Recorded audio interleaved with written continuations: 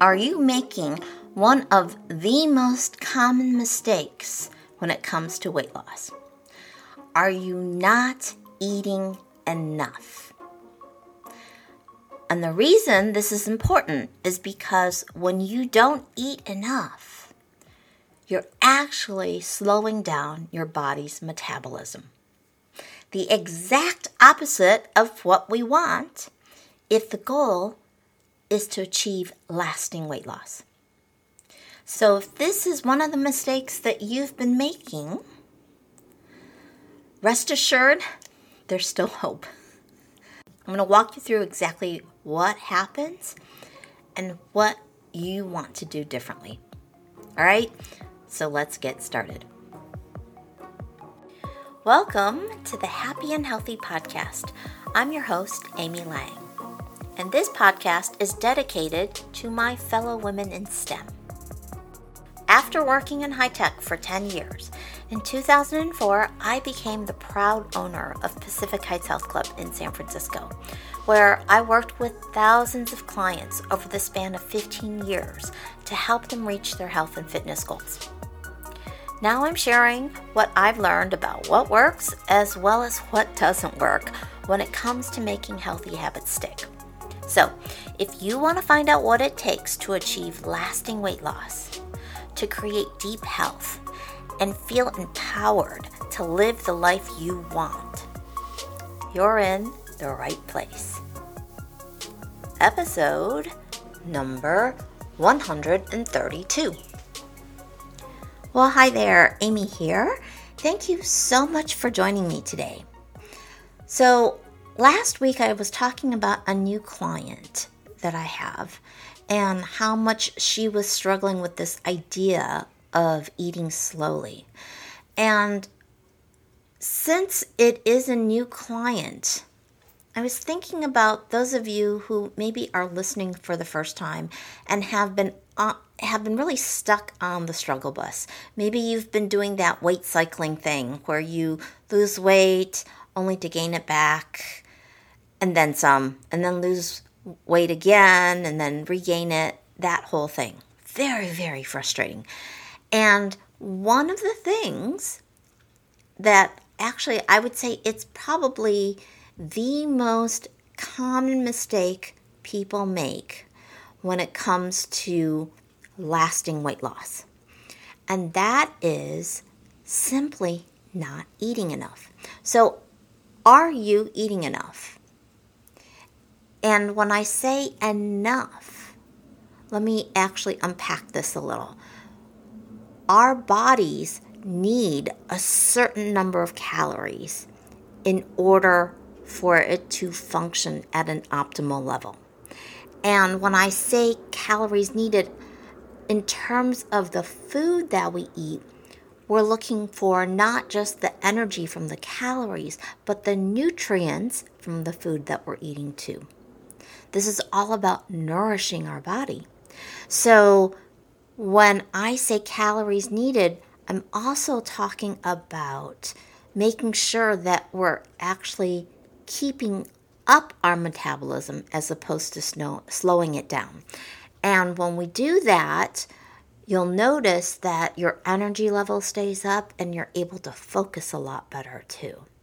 So when we don't get enough calories, especially if we're doing restriction at a level that triggers our body to basically trigger the stress response, where our body senses, oh, maybe there's not going to be enough food. And our brain is really, really good at conserving energy. So here's something that happens. Let's say your metabolism, just to maintain your current weight, requires 1,800 calories a day. And you've read that to lose a pound of fat a week, you basically need to create a 500 calorie deficit per day. So I've seen folks do one of two things. They either will look at, okay, I need 1,800 calories to maintain. If I want to lose a pound a week, and I'm going to focus on fat loss here, not water weight. If I want to lose a pound a week, that means 500 calories a day. That's a deficit of 500 calories that I need to create. So what are two possible ways you can do that? One is you can actually take in fewer calories, say 1,300 instead of the 1,800.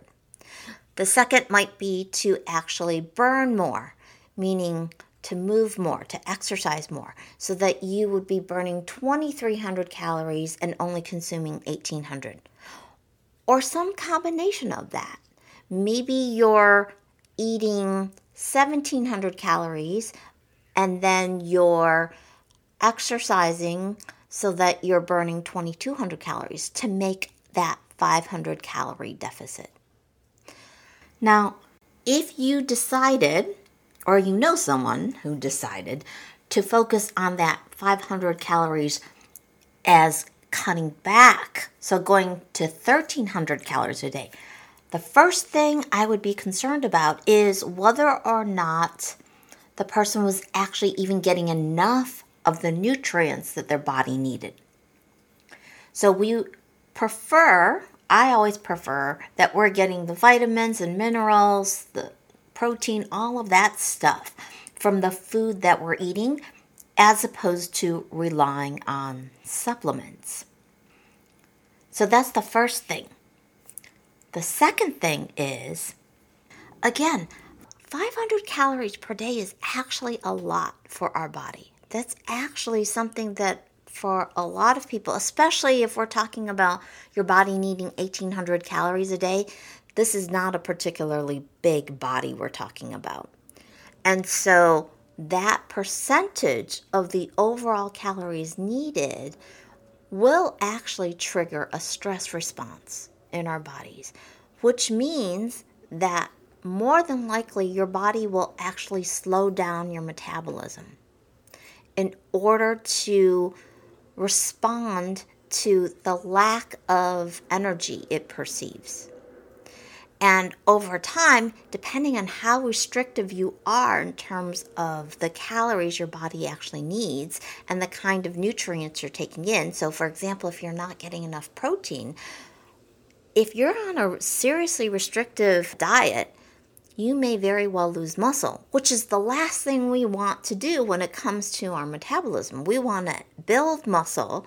We want to prevent the loss of muscle as we're getting older. So, when you're not getting enough to eat, if you're not getting enough calories, let's say you're going for a more drastic caloric deficit, what ends up happening is, using my example of needing 1,800 calories, let's say you go for 1,000 calories, which would be 2 pounds a week. Now you're talking about only taking in, say, 800 calories a day, sub 1,000. What is your body going to do? It's going to slow down your metabolism. So if you needed 1,800 calories to maintain your weight and you're only getting 800, your body may very well ratchet it down to 1,500 calories a day. So that first week, you may actually see a pretty significant drop. But understand, with each day where you're severely restricting calories, your body is slowing down your metabolism. So you may have started out at 1,800 calories a day, and then maybe it was 1,750, and then 1,700, and then 1,650. You see what I'm saying? So by the end of the week, maybe it's only 1,500 calories. So by the end of 2 or 3 weeks, when your body is screaming that it's hungry and it needs more, your metabolic rate may actually have been lowered to like 1,500 calories a day. Now, when you go back to eating 1,800 calories or 2,000 calories, you gain the weight back a lot faster. in a lot of ways, this is what happened to the contestants on The Biggest Loser. So if you do a Google search on Biggest Loser and take a look at what happened to their metabolism, they were working with personal trainers. So they probably didn't lose all that much muscle. They probably gained some muscle. Most people who are focused on calorie restriction, if they do it in such a way where they're severely restricting calories, they might not actually even have the energy to exercise. So now your body is looking at this and saying, oh, well, you're not using this. So in order to conserve energy, I'm going to let go of the muscle too. That is the last thing we want to be doing if we're really trying to achieve lasting weight loss and we want to be healthier. We want to have more muscle, especially as we get older. Because as we get older, we will automatically lose muscle. The rate at which we lose it is what we have some influence over. The last thing you want to be doing is losing muscle, because that's what's metabolically active. That's what's going to actually boost your metabolism. All right, so look up the data from The Biggest Loser, the TV show. You will see that folks who were contestants on that TV show who lost a significant amount of weight, when they went back and looked at what was going on with the metabolism for these people, yeah, they lost a whole bunch of weight, but they've regained it. And unfortunately, their metabolism is something like 15 to 20% lower than when they first started on the show, when they first appeared. Now, when I talk about stress, the other thing I want you to understand is that stress is actually the enemy of willpower. And this is a direct quote from the book, The Willpower Instinct: How Self-Control Works, Why It Matters, and What You Can Do to Get More of It, by Dr. Kelly McGonigal, who is a Stanford University psychologist. So willpower is that ability to control yourself in terms of your thoughts, your emotions, your desires, and your actions. So when you're stressed, think about it. If you're triggering that threat response, the fight or flight, you'll often hear people will say you get this tunnel vision. Your body is actually turning off the prefrontal cortex, that decision-making part of your brain that you need in order to exercise willpower, to exercise self-control, literally is inhibited when the stress response kicks in. So in this context, when I'm talking about willpower, I'm talking about the ability to delay gratification or to sit with discomfort because we can remember that long-term goal that we want. So what I want you to be aware of when I say, are you getting enough? The key here is not to trigger a state of scarcity, for your brain and your body not to perceive scarcity. It means that we get to keep our metabolism higher. It means that our energy level stays up, we can focus, and if you actually are also moving more and nourishing your body, you will also benefit from getting better sleep. So, what I want you to do, instead of thinking about how many calories am I eating today, I want you instead to focus on how can I nourish my brain and body today. So, if you think about nourishing your body in terms of the foods that we eat, how about front-loading your first meal with fruits and vegetables? Pick something easy that you actually know that you can do.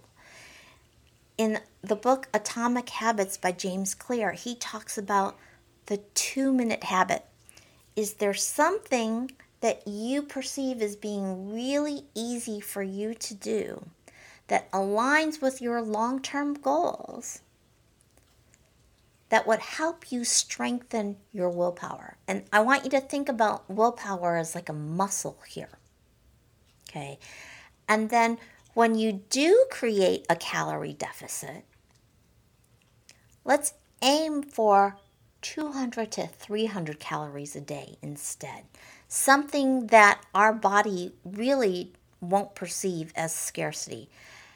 And if you could hold actually your caloric intake constant, don't change that. If you're going to change it, just change it in terms of the quality of the food that you're eating as opposed to the calories. Don't even worry about the calories. I actually think if you just maintain your current eating pattern, if you're maintaining your weight, and focus on movement, getting some green exercise where you go outside for maybe a 5-minute walk at the end of the day, that will actually strengthen your willpower.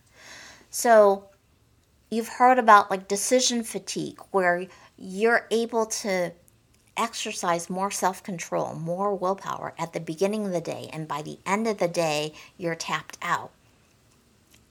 You may actually try going for, say, a 5-minute walk at the end of your day.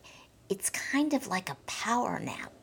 You will recharge, you will reinvigorate that willpower muscle that you have to make a few more decisions for the rest of the day that will serve you. All right, so to wrap things up, I want you to make sure that you are actually eating enough. And by eating enough, I mean not only are you getting the calories needed, but when we look at the nutrients from the foods that you're eating, that we're getting some good quality food in you as well. And this way, we'll be able to keep your metabolism up, and that will also help with your energy and your focus.